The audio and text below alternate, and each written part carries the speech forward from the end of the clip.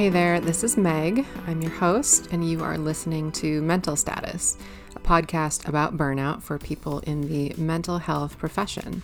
Quick disclaimer, because that stuff is important these days. Mental Status is a podcast about burnout in the mental health field. It's for entertainment and educational purposes only. This is not therapy, and this is not clinical supervision. There are no CEUs associated with this podcast. Enjoy it and share it as you will. And if you're in a space where you're needing deeper support, please seek out therapy or supervision for yourself from somebody who is qualified to provide those services for you. Okay, here we go. Today's interview was with science-savvy Carissa Weber, who is known online and on her blog as That Darn Amygdala. Carissa talks all about the brain science behind burnout and stress, including what happens to our nervous systems when we go through periods of chronic stress, what this can do to our physical bodies and our health, as well as some super helpful ways to give our nervous systems a break to recalibrate and cool off. We also talked about the importance of boundary setting in clinical work, and Carissa talks about how she made some really important and specific boundaries work for her during the age of virtual therapy. Carissa had lots of awesome stuff to share about the brain, self-care, and taking care of ourselves so that we can take care of others. So let's get right into it and dig in. Did you hear that? Yep. Perfect. Okay, so let us begin. Welcome, everybody, to Mental Status. I am your host, Megan. I am very excited to have you here with us today. I've got a extra special guest on the show today, and I want to make sure she can introduce herself so we can get started right away. Special guest, who are you? Where are you? And how are you feeling today? Yeah, thanks for having me. I'm Carissa Weber. I am a mental health therapist by day and a crazy blog creator by night. I am located in central Wisconsin on this fine day, and I am, feeling pretty good, feeling really ready to talk about mental health, burnout, and everything that goes along with it. Awesome. Yeah, so I'm really excited to have you on the show because one of the things that stuck out to me immediately when I saw your presence online is, the big focus on the brain science, because your handle is That Darn Amygdala, which I love that. Yes, it's one of those things that I say in my practice to my clients a lot of times is that darn amygdala is screwing with us again. Absolutely. So it just kind of seemed fitting for it to be kind of the name of my blog, the name of my handle, and kind of use that to help people understand why our brain is doing what it's doing and creating what we're feeling. Absolutely. Yeah. Love it. Okay. So maybe you can get us started. It's kind of an open-ended question, but just get us started by talking a little bit about your background with burnout. Well, for the last 11 years, I have worked as a mental health therapist here in the state of Wisconsin. I've worked in many different settings, a residential drug and alcohol setting, which when we talk about burnout was huge, how many people would come back after not being able to handle their stress and unfortunately relapsing. I've also worked as crisis intervention. So I'm the people that the police would call in if someone was having suicidal thoughts, homicidal thoughts, or just having kind of a mental breakdown, and how many times it came back down to people weren't listening to them and they weren't able to get the help they needed when they were burnt out. And then I moved into private practice where I work with a lot of professionals, doctors, hospitalists, nurses, police officers, firefighters, fellow therapists, social workers, and all of them coming in saying, I don't understand why I feel like this. Nothing has changed. And it's like, you're doing like 50, 60, 70 hours a week and you're not taking care of yourself. Let's explore burnout. Right. And even with myself, being a therapist, I've experienced burnout more, unfortunately, than on one occasion based on how many hours I was putting in. The fact that not only am I a full-time therapist, I am a full-time mom, I'm a full-time wife. My husband and I have a hobby farm. Yeah. life is chaotic and busy, and burnout can happen to all of us. Even us experienced therapists, it can happen. Hmm. Yeah. Yeah. I'm wondering if you'd be open to exploring just, first kind of your own experience with burnout. So, in the years that you've been working in those different settings, like, I don't know, like, what was it like for you? How did you experience burnout? Yeah. And yeah, and I think in each setting, and I share this very openly, because each setting had a different unique set of stressors Hmm. that brought on a different type of burnout for each time. Hmm. Um, when I was working in the residential treatment program, the burnout there happened after, because I was working 6 days a week. I was working almost 8 to 9 hour days. Um, you put that with being a young mom and seeing so many people constantly coming back in. And being a new therapist on top of that, Yeah. not only did we have a little bit of that kind of crazy imposter syndrome sneaking in, like I must not be doing the right thing if people keep having to come back, but also just the amount of time that was being associated with mental health. Because again, Hmm. I was working as a residential treatment therapist. I was finishing up my master's degree. I was, also leading group therapy for an outpatient setting. It was so tough. And finally, one day, I I remember I didn't want to go to work. I didn't want to eat. I didn't want to do my workout. I was snippy with my kids for, being a 2-year-old and a 1-year-old, which there's no reason to be snippy at a 2-year-old and a 1-year-old.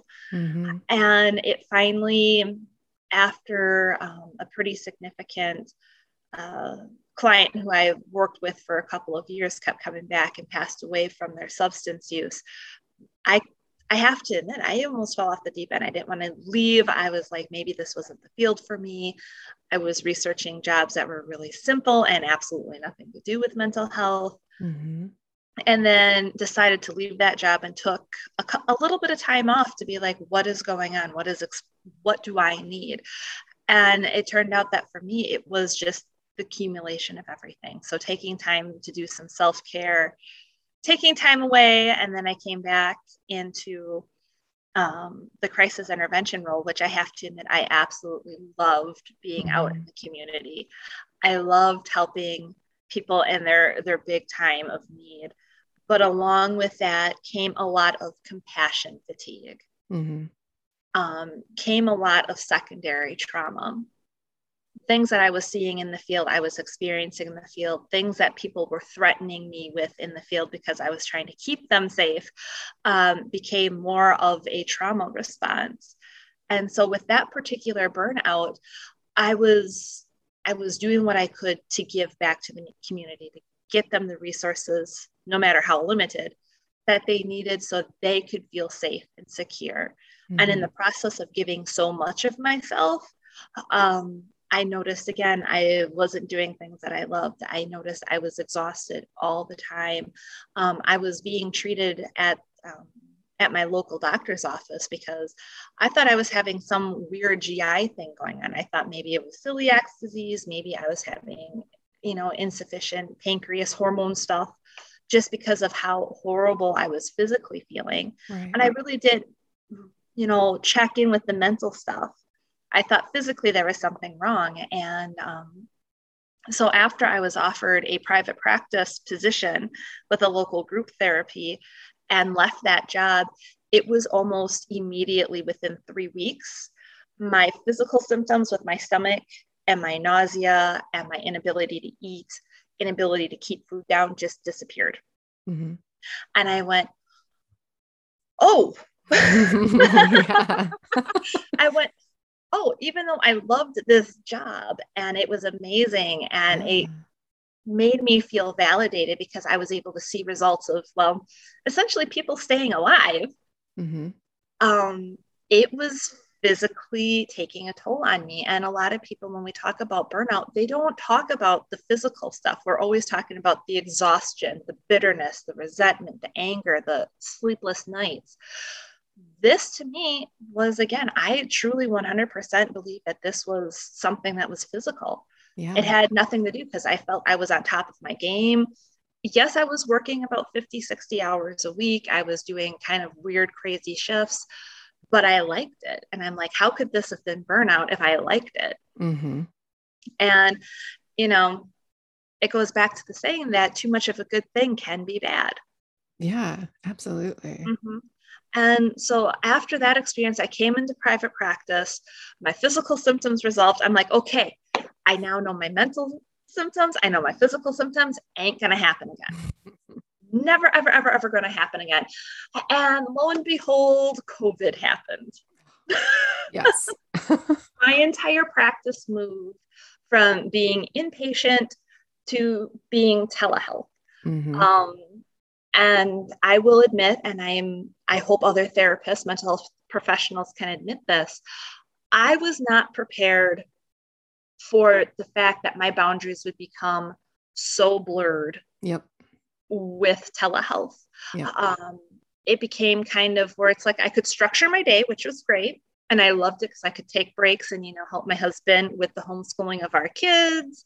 I could go out and, snuggle a horse. I'm like, this is going to be great. This is going to be awesome. I can take an afternoon walk with my dog.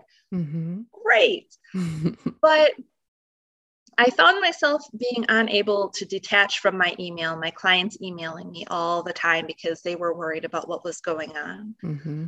I found myself suddenly saying, hey, I could take a client or two after my kids go to bed. I found myself having a harder time saying no to people when they're like, hey, the only time I can meet right now is during lunch when my kids are busy. Yep. And I found myself kind of going back to that compassion fatigue of, I can still help people. This is no big deal. It's not like it's going to take the energy that, therapy sessions take in person. And boy, was I wrong. Yeah. Oh, yeah. And, as telehealth continued to happen, I found myself being like, I don't want to talk on the phone. I don't want to talk to people. I kind of want to just be alone. Mm-hmm. And being an extroverted person, that's not me. Mm-hmm. And so I found myself, when we were able to kind of go back in person, I was pushing clients to go back in person more for the fact that it was like, yeah, I lost all control of my boundaries. Mm-hmm. And so this burnout was, again, different from the other two for the simple fact that the boundaries were completely blurred. It wasn't like with the crisis intervention job where there was clearly black and white things we had to do based on state protocol. Mm-hmm. This was, I could do whatever I wanted, and I kind of let myself go down that path of not maintaining what I needed. And what's very interesting is when I talk to so many professionals in the helping field, I am not afraid to bring up all three situations and be like, this is where we're trying to do well and we mean well. Mm-hmm. But when we mean well and we're not taking care of ourselves, there's no way we're going to be effective. Right. Even though we think, and that's where that darn amygdala comes in, where we think that we are doing well because our amygdala is filtering saying, this is what you need to do to be productive. This is what you need to do to be helpful. And that's not necessarily the case. Yeah. So there's so much of that story that I connect to, even though I have fewer years in the field. Mm-hmm. I interned at a co-occurring disorders clinic, right? So I was on the Mm-hmm. mental health side while the people who were coming through, they were getting both drug and alcohol counseling and then mental health counseling group, all that stuff. Mm-hmm. After that, I didn't do mobile crisis unit, but I was an in-home therapist doing intensive family therapy. Mm-hmm. And now I am in a group practice. So our stories are actually fairly similar. And as you were talking about each of those situations, I was like, yes, that happened. Mm-hmm. Yep. Mm-hmm. And for each of those things, like the one that really caught my attention is, but I loved the work. I loved what I was doing. I don't understand how that could have caused burnout because I loved it so much. And I think that is something that I hear a lot from folks is, this is the work I'm passionate about. This is what I feel called to do. This is me. So how Yeah. can it cause me so much pain when I love what I do? Mhm. So I think it's really important that we're able to recognize, as you did eventually, like it doesn't show up in the same way every time. Even if you love the job, it can Yeah. show up. And I mean, you're not the first person I've talked to who's talked about like GI symptoms and Yeah. physical illness, even if they weren't feeling it necessarily mentally. And this is where I'd love to bring in a little bit of science of why we feel physical, like we have Yeah. the physical symptoms when we experience burnout. And as mental health professionals, we've all gone through the psychology courses. We all kind of Mm-hmm. know what is happening with the brain. We understand how neurotransmitters work in our brain. Mm-hmm. But when we are stressed and overwhelmed, even if we like something, our body goes into an acute distress response. So our fight, flight, freeze stuff, Mm. our response. There we go.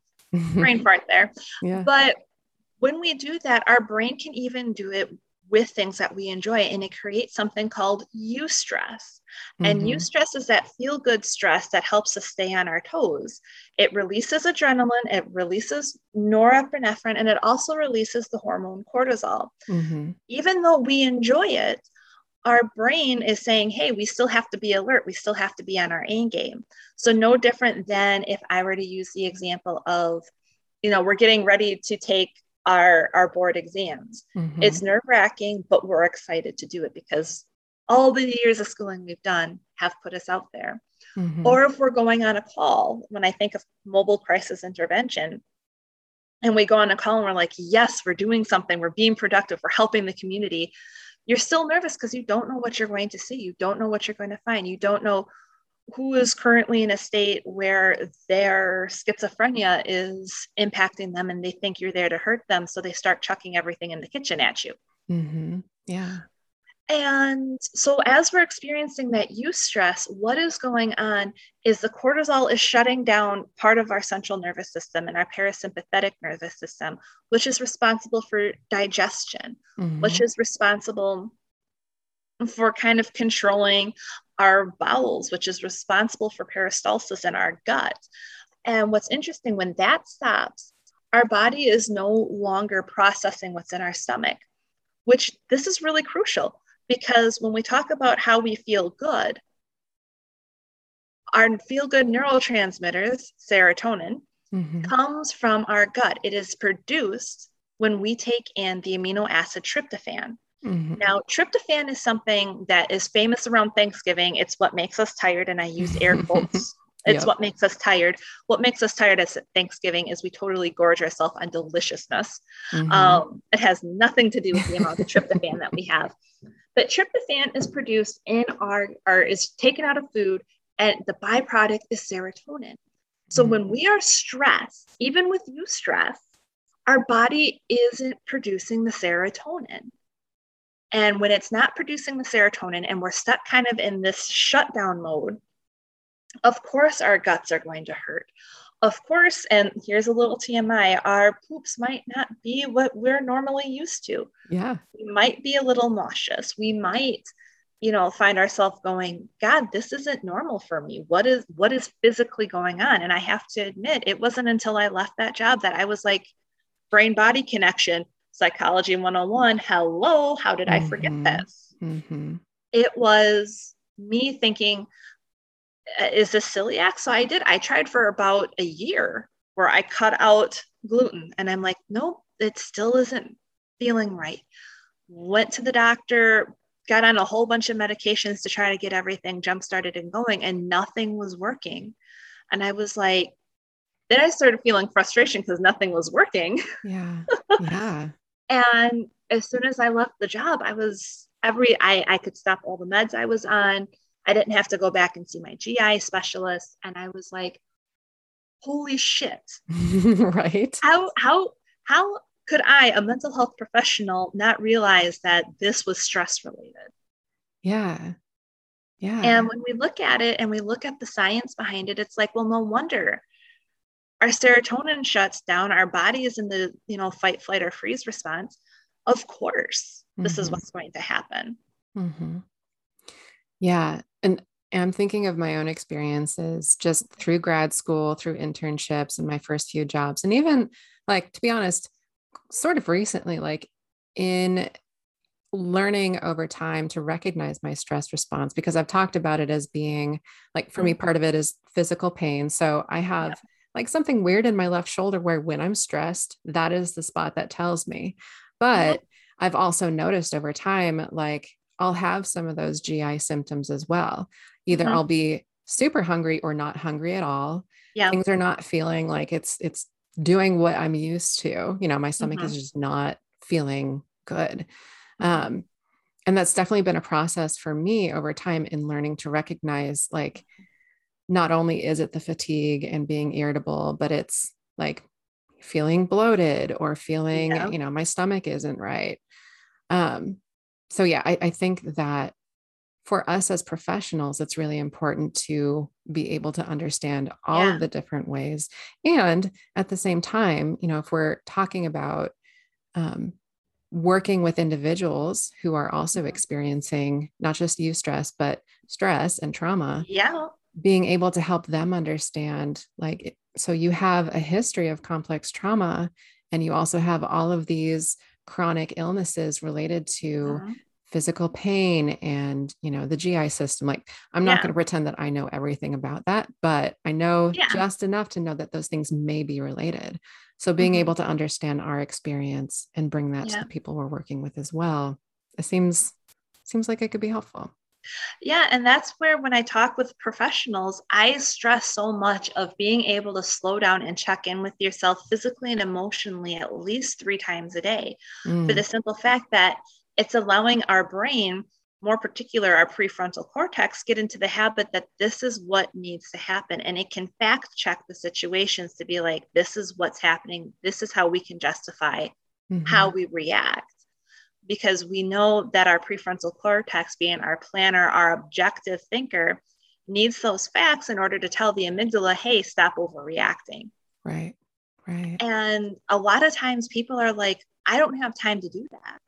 And I tell people it doesn't have to be this long 20-minute, 30-minute process every time you check in with yourself. It can Mhm. be as simple as take a breath. Where am I feeling it right now? Is there anything going on today that I know that has me stressed? Mhm. And then moving on. Yeah. Sometimes just the simple acknowledgement is enough to allow our body's, stress system to calm down. Mhm. Yeah, and I think that is super important, because I hear that a lot, and I've said that to myself a lot, like, I don't have time.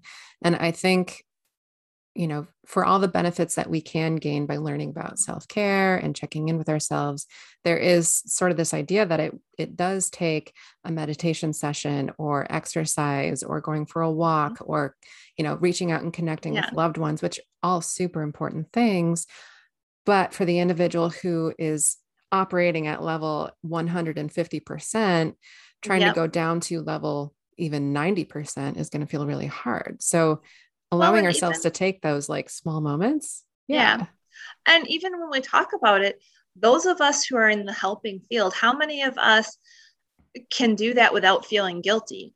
There's like this weird guilt complex. And I Yeah. don't like, I understand it, but I don't understand why we think we are above the rules of nature, that we don't need that self-care, we don't need that downtime that we keep affording other people at Yeah. our own expense. Yep. And especially when we talk about in the mental health field, it's even a little more crucial for us, because not only are we helping people and holding space for people, but we ourselves are experiencing secondary complex trauma by Hmm. listening to people and hanging on to these and not having the outlet. Um, Before I was in the therapy field, I was in the medical nursing field. And Hmm. I could tell you, I was really good at compartmentalizing what was happening on the unit with clients versus what I was doing for school. I was able to make that separation.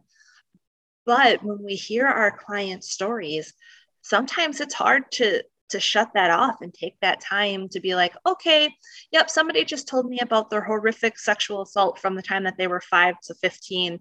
Yeah, I'm just gonna go home and make a sandwich and pretend nothing ever happened. Right. Yeah. Yep. And Yeah. that's not like a once a week or once a month thing. It's like For some of us, it's an everyday, multiple times a Every day. day. Yeah. Yes. And I can tell you, especially working with the substance use field, that being where my specialty is, it's a daily occurrence where somebody comes in and they're sober and suddenly they remember something that happened that makes you go, wow, is this, are you just blowing smoke up my butt? Because how is that possible? How can people be this cruel to one another? Yep. And over time, part of that burnout comes off that we're kind of jaded, that we kind of become skeptical, that we kind of, being happy, bubbly people suddenly find ourselves saying, people are idiots. Right. Yeah. Which feels so antithetical to being in the field. You're like, Yeah. because I genuinely do care for people Yes. all over. But you're right. Like personal life, I'm like, oh my gosh, like what the hell? Yeah. It's like, how can you guys be this stupid? Yeah. But the thing is, and that's a great sign for us to look at and check in and be like, holy crap, what happened today that suddenly I'm, ready to yell at the lady in front of me at the checkout because she is just being rude. Right. Those are the moments where we check in and say, okay, what am I feeling? Where am I feeling it? And is this feeling justified? By answering those 3 questions when we check in, it allows us to be able to say, oh, I am starting to move towards that burnout phase. Maybe I need to check in and do some self-care today. Or it can be the opposite and say, you know what, that was a really awesome response. I'm doing awesome. I am nailing this. Yeah. But a lot of people forget, even though we teach our clients this, we have to walk the walk. We have to do it ourselves. How, as teachers, as professionals, can we help our clients walk through it if we don't do it ourselves on a daily basis? Right. Yeah. And that acknowledging that walking the walk is a difficult thing, because when we do that for ourselves, then we do have a better understanding of the challenges that our clients will face when they try to start taking care of themselves, especially for those of us who specialize in working with other helping professionals or people who are caregivers in some aspect of their life. Like professionally, we are that as well. And so learning for ourselves what it actually means to tackle and really work through those belief systems of everybody else deserves this care before I deserve care, or I am too busy to do anything for myself. Yeah. And I love sharing that message with people, especially who are young parents. Being a parent myself, there's plenty of times where it's like, I try to make sure my husband has downtime, my kids have downtime, everyone's doing everything that they want and they're not taking on too much. But that leaves me being the one who's taking on so much. And then, I let it go. And something small trips me up and suddenly I'm exploding of no one else is doing anything. Why am I doing this? And everyone looks at me like, Mom has just lost it. But I teach it to them not only as a way for them to take care of themselves, but to model it to the people around them that this is normal. This is okay to take that time to slow down. It's okay to take the time to do what you need to do to be happy, to keep your guts producing the serotonin. Yeah. And when we do that, we know that our kids are more likely to learn what we model versus what we say. Oh, yeah. I mean, I can tell you, even if I use the example of my own kids, when it comes to doing dishes, if I just tell my kids to go do dishes, they're going to be like, okay, whatever. They might unload the dishwasher. Maybe. Maybe. But if they see me doing dishes on a regular basis and how I do dishes, and my husband does dishes on a regular basis, and they see how he does dishes, when we ask them to do dishes, it's not going to be a 40-minute fight of, why did you leave clean dishes on the counter? Why did you put clean dishes and dirty dishes together? Why is there still macaroni noodles in the cup that I pulled out of the cabinet? Yes. And so when we model that, it allows us to lead by example and to be in a healthy place to continue to lead and nurture the people around us. Yeah. It goes Yeah, back to the saying that you can't pour from an empty cup. exactly. Yeah.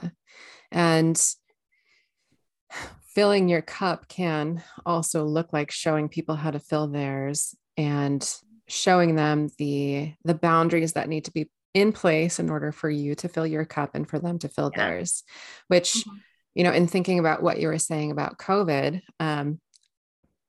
that's a whole other area around boundaries around time. And Yeah. you, I wanted to talk a little bit about that because I think that has been for the vast majority of people who are working, especially in more outpatient type settings, but probably like more intensive settings too. Yeah. Everything moving online, all of our client interactions coming literally to our homes or wherever we spend most of our time. Yeah. Um, I mean, I was nodding my head with that too, in recognizing like, especially during the earlier months, but even Uh-huh. still a little bit to this day, it's been really difficult to find out what does it mean to have my work and this type of work Uh-huh. existing in the same space where I am living my Yeah. life, doing my stuff. I have my family. It's a lot. So, It is. so how have you found to be the most effective way to model your boundaries when it comes to the virtual world? I mean, I know you said you've been Yeah. going back in person, but what Mm-hmm. else have you found effective? I have found effective that I have moved my office to my actual office. I do whatever I can possible to not see clients when I'm at home. Sure. Um, which a lot of people, when we had the shutdown, was like, that wasn't going to happen. Mm-hmm. However, now that we're kind of seeing an uptick in COVID again, Mm-hmm. my group practice, they have seen the benefits of even us therapists not being at our homes doing virtual therapy. Yeah. So I will, even though I like doing, and I can still wear jammies when I do my virtual sessions in my office because nobody is coming in. Yep. But I tend to do just that, where I go to my office space. I also tend to make sure when I'm doing virtual sessions for the majority of my day that I take a 15-minute break between every single session. That is a mandatory minimum. Okay. So my brain has time to reset, my eyes have time to reset, and it allows me to be able to be a little more present to pick up on all the things, the little nuances that the camera, might not make such a big deal. Yeah. Yeah. And I've also made it very clear to all of my clients that starting at 6 p.m., I don't check emails. Sure. I do not check emails after 6 p.m. I do not check emails on the weekend. Um, our group practice, we have an emergency line. So if it's a huge emergency, Mm-hmm. they can call and reach out then. But I've made that boundary really clear that that's after 6 p.m. I shut my laptop and that's it. Yeah. So those are Yeah. things that I've done to help keep boundaries within the office. But with that said, there's also things that I'm doing to prevent that burnout from coming back again. Mm-hmm. And that is including, taking time to be outside.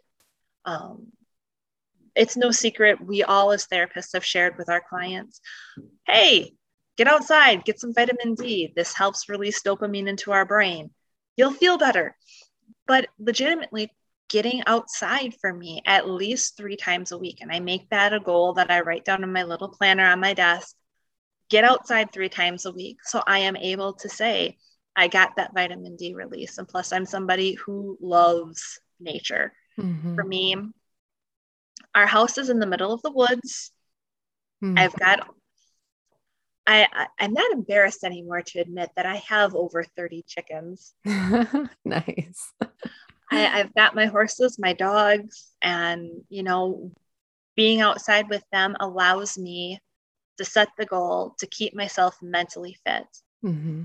We talk about doing a walk. I make sure I make the time, and there I go again, saying make the time to take at least a mile walk each day, because Mm-hmm. I know that that physical activity is going to help me feel better.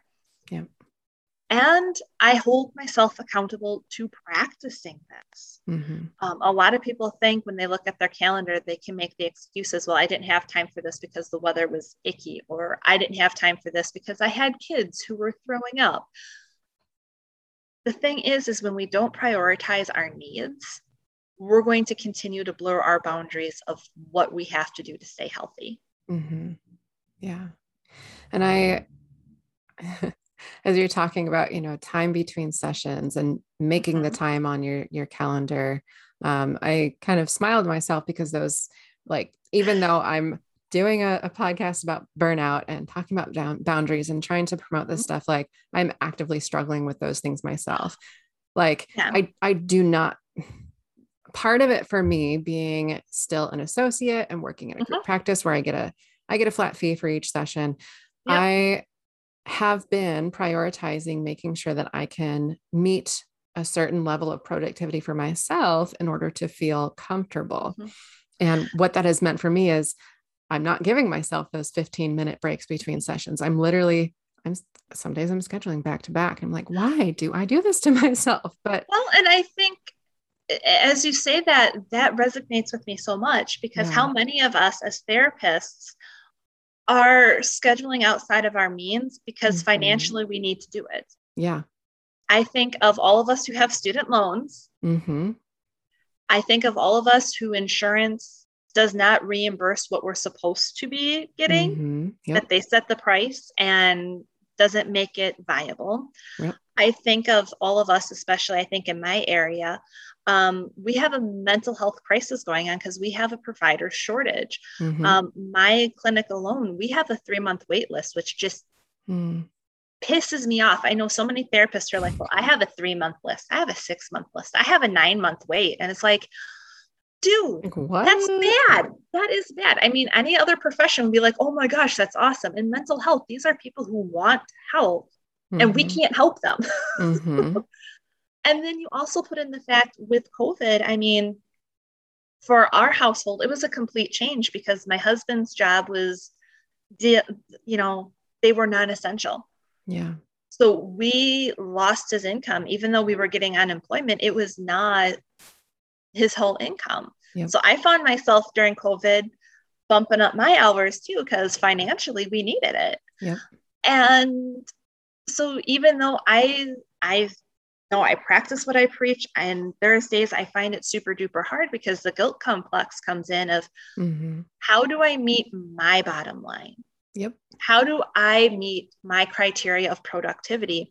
And that is where the struggle for me has been. I have to lower my bar from what I expect to what is realistic.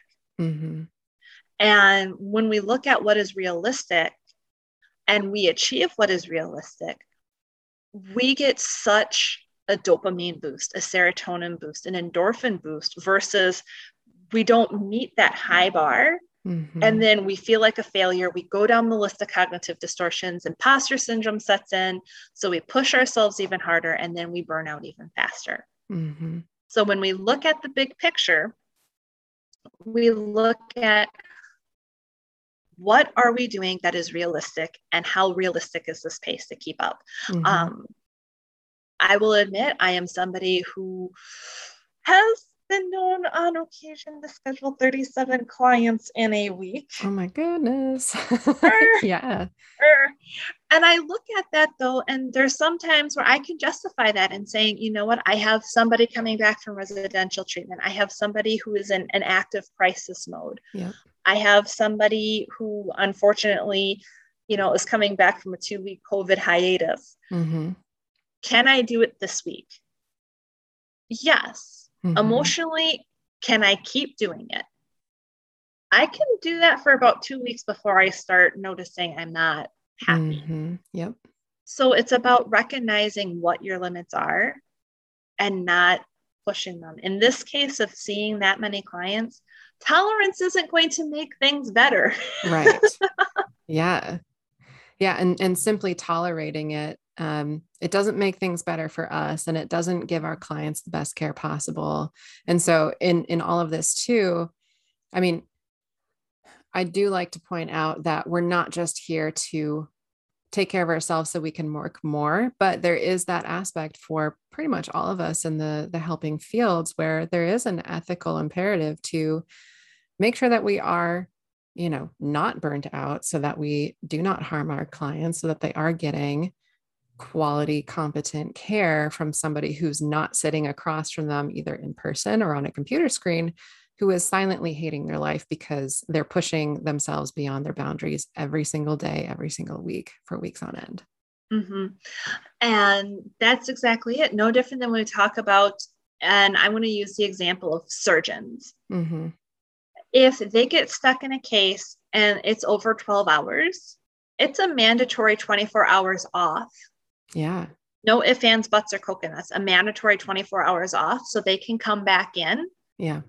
and be able to perform their job correctly. Yep. We talk about firefighters. Mm-hmm. Even though they have 24-hour shifts, they still have 48 hours off. Yep.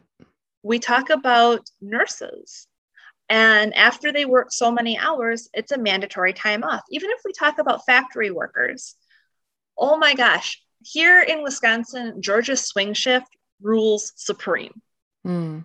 And if you're not familiar with Georgia's swing shift, it is where you work 5 days on for day shift, then you have 3 days off, 5 days on for second shift, 3 days off, and then 5 days for night shift, then 3 days off, and then back to day shift. Okay. You still have 3 days off to readjust your circadian rhythm to go back to work. Mm-hmm. And even then, if you're forced over for a shift, they add an extra day off for your stuff. Mm-hmm. Mental health providers need to start following that model, that in order for us to take care of people, we have to take the necessary time. Mm-hmm. And for some reason, mental health professionals have a hard time with that. Oh, yeah. Yep. And it's like, come on. Yeah. And I'm preaching about myself too, because there's plenty of times where I find myself going, Carissa, that was stupid. Today was your paperwork day. Why on God's green earth did you schedule 3 people on your paperwork day? Right. Oh, but, yeah. And that it, and everybody that I've talked to, both for the show and colleagues and classmates and professors and supervisors, that is the prevailing theme. You talk about it here. I think I talked about it in a previous episode. There are certain driving factors for many, many people who work in this field. Those underlying core beliefs that we have about ourselves, or the core beliefs that we have about being a helping professional, that get in our way of taking a step back. So, I mean, I think some of the things that I went over were, if I don't do it, nobody else will. These people need me. Taking care of myself is selfish, which that's a theme that I hear a lot these days. And I'm glad that we're talking about the fact that it's actually, even if it is selfish, sometimes it's okay to be selfish. Like, selfish across the board is not a bad thing. And I think people, when we understand selfish, it has such a negative connotation that it makes it where you don't want to do it. Yeah. No different than people, when we say you need to say something positive about yourself, they think it's boastful or prideful. And we really need to, A, knock it off, and B, redefine what these words really mean. Because when we talk about selfish is when we do things for ourselves rather than the greater good. Yeah. How is self-care selfish when it allows us to continue to provide more quality of care to the greater good? Yeah. So by that definition, self-care and taking time to rejuvenate ourselves is not selfish. It almost comes down to this idea where we have to have somebody give us permission to do what we need to do so we can keep giving. And if that's what you need, hear it loud and clear right now. I give you permission to take time each week to do something to promote self-care so you feel good about yourself. Yeah. There you go. There's your permission. Love it. Thank you for that permission. You're welcome. Yeah. I mean, I've had that conversation with clients too, and not just clients who work in the helping profession, although some of them do, but people who are parents or who are caring for parents, or they work as teachers, or just in general have grown and developed in a way where they feel safest or most productive or most valuable when they are giving to others. And there is this prevailing theme of, well, I don't want to be rude. I don't want to be Mhm. selfish. I don't want people to not like me. I don't want them to think this, that, and the other about me if I, instead of making everybody's lunches a week in advance and do everything for everybody, like if I actually went and sat on the porch for an hour and read a book and everybody else doesn't have their needs, like, it's going to be bad. And I've had those conversations where it's like, is it going to be okay if you don't do those things all the time? Probably. You have permission to take a break. It's okay. Yeah. And for those of us who need to feel like we're still being productive while we're having self-care, and we're guilting ourselves because we're not being productive, we're not doing self-care right. Right. I mean, I use kind of, and for us here in central Wisconsin, farm work kind of reigns supreme. Mm-hmm. And I have a lot of farm analogies. So if it doesn't resonate with you guys, let me know and I'll change it up. But the best way I see it is when we have kids who are working with their animals for 4-H fairs coming up. Mm-hmm. We're in fair season right now.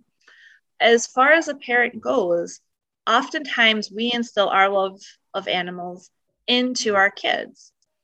And I find myself oftentimes within our local 4-H group, my self-care is giving back to our little horse club in our 4-H and teaching kids how to ride correctly, what proper fitting tack goes on our horses, helping build their confidence so they can do well in shows. And my husband's like, but you're still dealing with people. I'm like, but it's different because I'm still dealing with horses. I'm seeing growth, not just for myself, but from other people. And my horses are getting ready to take care of other people. And so even though, yes, I am seeing production in my self-care, it's a different type of self-care because it's still something that I love to do. And it's something that is, for the mom brain out there, ensuring that my kids aren't going to get hurt while they're on my horses. Yeah, absolutely. And yeah.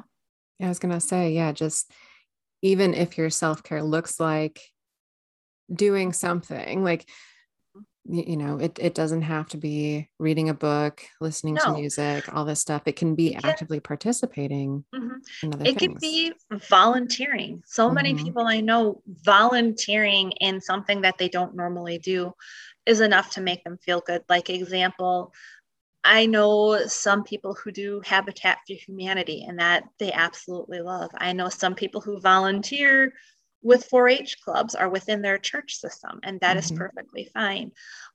Self-care doesn't have to be, like you said, sitting down and reading a book, doing physical exercise, going to the gym, getting a massage all the time. For me, sometimes self-care looks like matching all the mismatched socks in my sock basket. Right. But that's the thing is you have to take the time to recognize what self-care works best for you and when. Because there's going to be times where our normal regular self-care isn't going to be enough because we had a really, really rough week or we had a very, very rough day and we have to do something a little extra. And there we go again, where we have to practice what we preach and slow down and identify what actually works for us and practice it on a regular basis. Because if we don't practice it, it's not going to work when the time comes. Right. Yeah. And that's really talking about using it as, prevention versus intervention, which I think is something that a lot of us would be familiar with in this field, is trying to prevent the thing. And you may not be able to entirely prevent all of it from happening. However, in giving yourself the time and the space when you're feeling better to continue practicing those skills, they'll come easier when things get difficult. Yeah. And that's exactly it is. And I love how you put it. It's prevention versus intervention. And again, if we practice it, it will stay more prevention than the intervention. And we won't be missing those days of productivity, as I use air quotes there. We're not going to be feeling like we have dread when we go to work. Yeah. Because our clients pick up on that. For sure. Yep. Yeah, they absolutely do. We work with a lot of really smart, perceptive people. And yeah, even if we feel like we're masking it or doing pretty well, it can be pretty apparent when we are not ourselves. Any of us who's ever worked with teenagers, oh gosh, you know that it's not, you can't hide shit from teenagers. Nope. I have to admit, they're what I call my lightning pole, because if they come in and their mood changes as soon as they sit down in my office for the worse, it's usually, what is my energy saying? Yep. And I may or may not, tell my clients, hey, let's do something quick just to get the mood right. And it's, helping them, but it's also helping me recenter. So I'm ready for the session. Yep. I mean, and that's where I think therapists, they're like, well, now I'm using my client for me to do the self-care. It's like, no, we're practicing what we're preaching.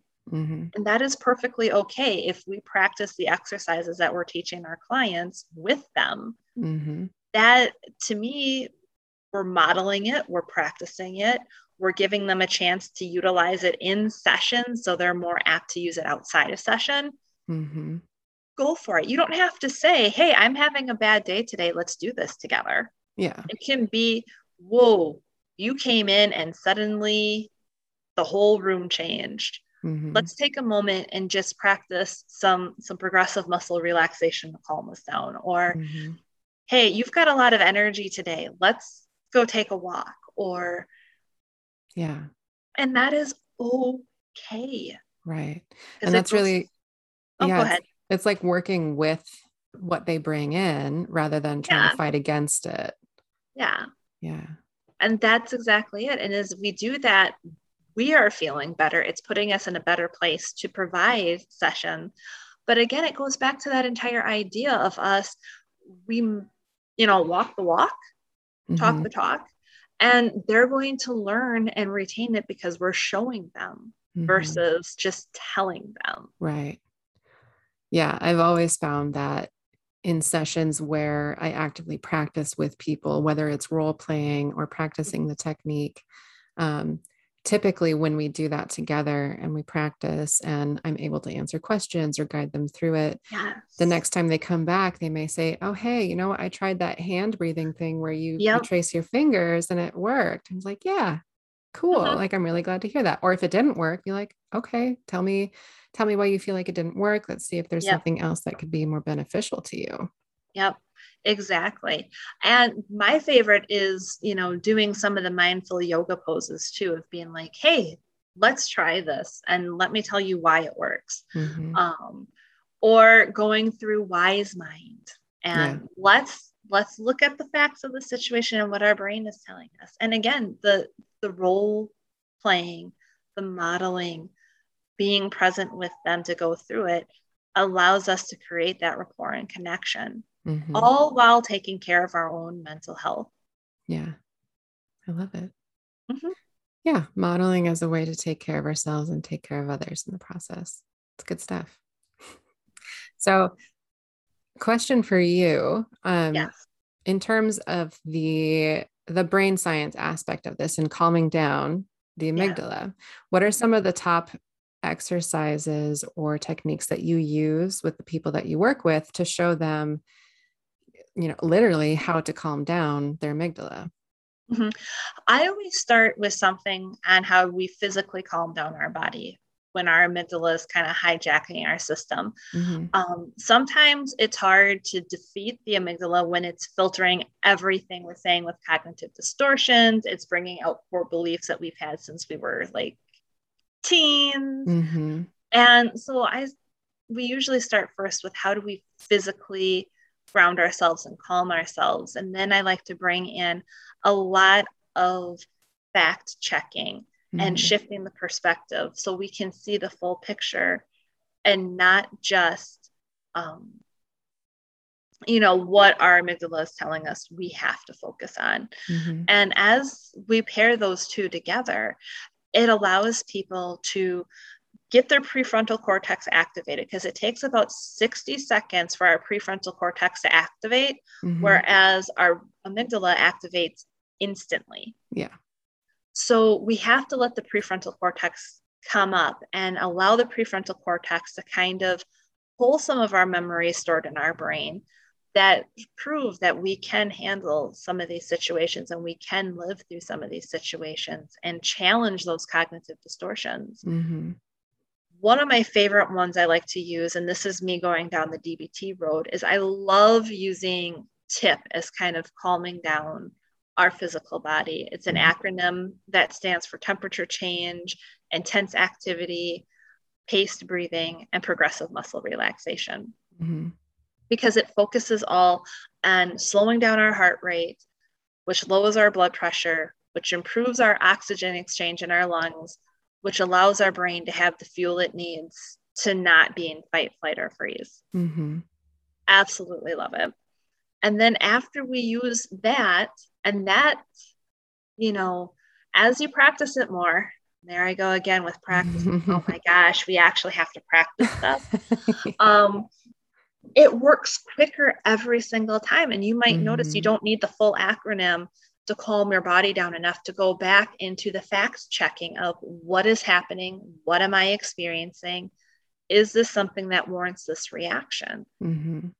And as our brain starts to do that a little bit more, we quiet the amygdala down, we shut down the cortisol response and allow serotonin to continue to be reproduced. Yeah. Awesome. I love that. And I've definitely heard of TIP, but I'm not personally trained in DBT. I know I've seen infographics shared about that. And I mean, I love that too. And I talk about some of those things with the clients I work with. And it does seem to help. And like, why would I change the temperature? I'm like, let's talk about it, Yeah. And it's so crazy. And this goes back into that idea. The more that we explain to our clients what is happening when we give them these coping skills, the more likely they're going to use them. Because I've had so many clients, and maybe you've kind of been in the same boat, where in the past they have said, I'm not doing this. You're just telling me to do this to distract me from the problem. And it's like, no, I'm not just telling you to distract you. These are the things that we do to rewire our brain. And if we consistently do them for approximately 66 days, the parts of our brain associated with memory, the hippocampus and hypothalamus, are actually going to remember that this is what we're supposed to do when we're stressed. And it's going to increase the communication between the prefrontal cortex and amygdala, and we're going to calm down faster. Yeah. And when we calm down faster and that prefrontal cortex comes back online, we're able to think through things in a way that feels more clear and not as foggy and driven by this fight, flight, or freeze response. And I think one thing I have to stress here is so many people believe that by doing this, all stress symptoms, all burnout symptoms are going to disappear. And the problem is that our brains have these mechanisms in place to keep us safe and to give us information. And even though these help, it's still trying to give us information on how to change what is in our control. To make it not so intense. Right. Dare I say it, burnout is a normal feeling to have when we're pushing ourselves to extremes. Yeah, absolutely. Anxiety is a normal thing to fear and have when we're pushing ourselves. And what we do with the information is ultimately how we rewire the brain. Yeah. Which is, I mean, I'm sure there are many different types of professions where this is really important to be able to understand, but particularly with people, as we talked about earlier, people like us in this profession, social workers, therapists, case managers, child protective services, all across the board, we are on a daily or weekly or monthly basis being exposed and re-exposed to things that, our brains, in hearing that information, register danger. Even if we like logically know we're not in danger, when we listen to these stories over time, it can alter our cognitions. And as you said, it can make us jaded. We can feel less positive about the world. Yeah. So recognizing that even that in and of itself is a safety and kind of a trauma-based response for us, like we're not immune to the effects of listening to the stories of other people's trauma and everything that they've been through. Mm-hmm. And that is a great way to put it. We are not immune to mental health issues just because we know what we're supposed to do. Right. If anything, it puts us in a place of greater responsibility of knowing this is what we have to do to stay healthy. No different than when we talk about, I think of cardiology doctors and the heart healthy diets that they push. I don't know a single cardiologist who doesn't follow the advice they give. I think of family practice doctors when they are giving us information on how to use antibiotics. I'm 100% positive that they use antibiotics the correct way. And I'm also pretty positive that dentists who tells us to brush twice a day and floss twice a day, well, they themselves practice what they preach. Yep. And again, it just goes to prove that mental health professionals, we are not above practicing what we preach. Yeah, absolutely. And I'm hoping too that in talking about it, we can help professionals in this field understand that for themselves. And also in some ways, this podcast is absolutely geared towards people who are in the field. However, I can't expect that there will never be a layperson or a client or somebody outside of the field listening to it. So talking about like, how can other people understand what it's like to be in this profession as well? And, what does it mean when a mental health professional tries to set boundaries? Yeah. And I see your kiddo in the background. I'm loving it. Yeah, she has decided, because she's still supposed to be down for a nap, but of course she's decided, hey, there's a chance to be on camera. Oh yeah, totally. And who doesn't like to be on camera? But as we talk about for the layperson, it's important to know, I think for them, that seeing a therapist means that we are human too. We are not. I have so many family members who come up and they're like, well, you should be able to handle this just fine. You should be able to do all this. You should be able to come over and help us while managing your own life. It's like, dude, that's not the case. Right.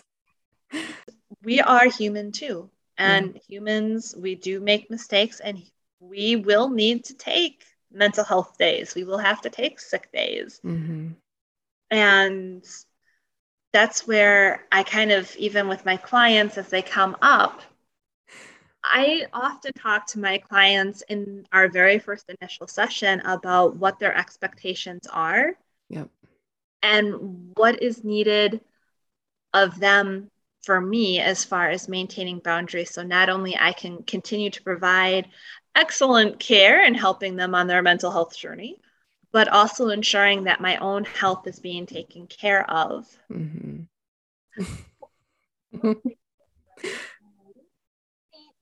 I feel like this is such a perfect view of life in the COVID age. It is. Got kiddos. Okay, you can sit on my lap, but you gotta be quiet. Okay. Okay. Hi. Yeah, I mean, I love everything that you've been talking about. And I think it's important both for professionals and for people outside of the profession to have this better understanding of, we are professionals. We provide a professional service. And just like any other medical professional, we're held to certain standards. to ensure our own care. And we also are deserving of boundaries. Yeah. And as we explain that, what I have found with my clients when we share those things, it helps set a precedent for them, again, as we're modeling the behavior, that they're more likely to model it as well, too. Yep. And that is the important part, is we model what we want them to know, what we want them to do, and what we want them to know. Mm-hmm. Absolutely. For the listeners, I if you're listening on the podcast, you probably can't see, but we've got a guest, another guest on the show who is currently making some very funny faces at the camera, and I'm loving it. Yep, she is. Yep. Remember, we're not touching the wires, okay? Okay. Yeah. Three-year-olds are awesome because remember. 3-year-olds are awesome, and they help really put things into perspective and understanding what boundaries you have to maintain and what boundaries have to be broken. Example right now, a case of the giggles because she's refusing to sleep. Got it. Yes. She's asserting her own needs. She needs to be up here hanging out with mom. Exactly. Well, it's more like she knows that after lunch, that's when we can have snacks. And so she's been asking for lunch since like 9 this morning. Absolutely. Oh my gosh. Yep. All right. Well, I do want to be mindful of lunchtime, snack time, all that good stuff. I do not want to get in the way of that. So just want to say thank you so much. Well, thank you for having me. Yeah. And it's always good, I think, as professionals to come together and talk about why burnout is so important and ways to kind of not only prevent burnout, but help look at the unusual signs and symptoms that we can have when we are burnt out. Yeah. Yeah. And just being able to recognize that and share that with ourselves and with others. Yeah. Yeah. Cool. Well, thank you so much for coming on. Yes. Well, thank you so much for having me. Yeah, it's been great. Yes. Hey, thanks for listening. I hope you enjoyed today's episode because I definitely did. And I hope that in listening to this, it starts to inspire some conversation, either with yourself or with your own family, partners, friends, all those folks who are in this with you, supporting you through burnout or trying to help you prevent ever getting there. I hope that this can be a good conversation starter. Another thing that I am hoping is if these conversations have inspired you, or if you feel like you want to join in on the conversation, I would love to have your voice added to this show. I am actively looking for people who are interested in showing up as guests on the show to either share their personal burnout story or to share things that they have learned while working in the field, helping others through burnout. And I really want to encourage you, if you've been thinking about it or wondering about it, wondering if you'd even be a good guest on the show, the answer is probably yes. I want to hear from you. I want to keep having these conversations so that we can keep pushing this forward and pushing for the change that we need. Other than that, if you enjoyed the show and you're looking to connect off of the show, you can find me on Instagram at Mental Status Pod. I'm always looking for feedback on the show, so if you have any comments or questions about what you've heard today, you can send me an email at mentalstatuspod@gmail.com. If you like today's show, go ahead and subscribe wherever you get your podcasts.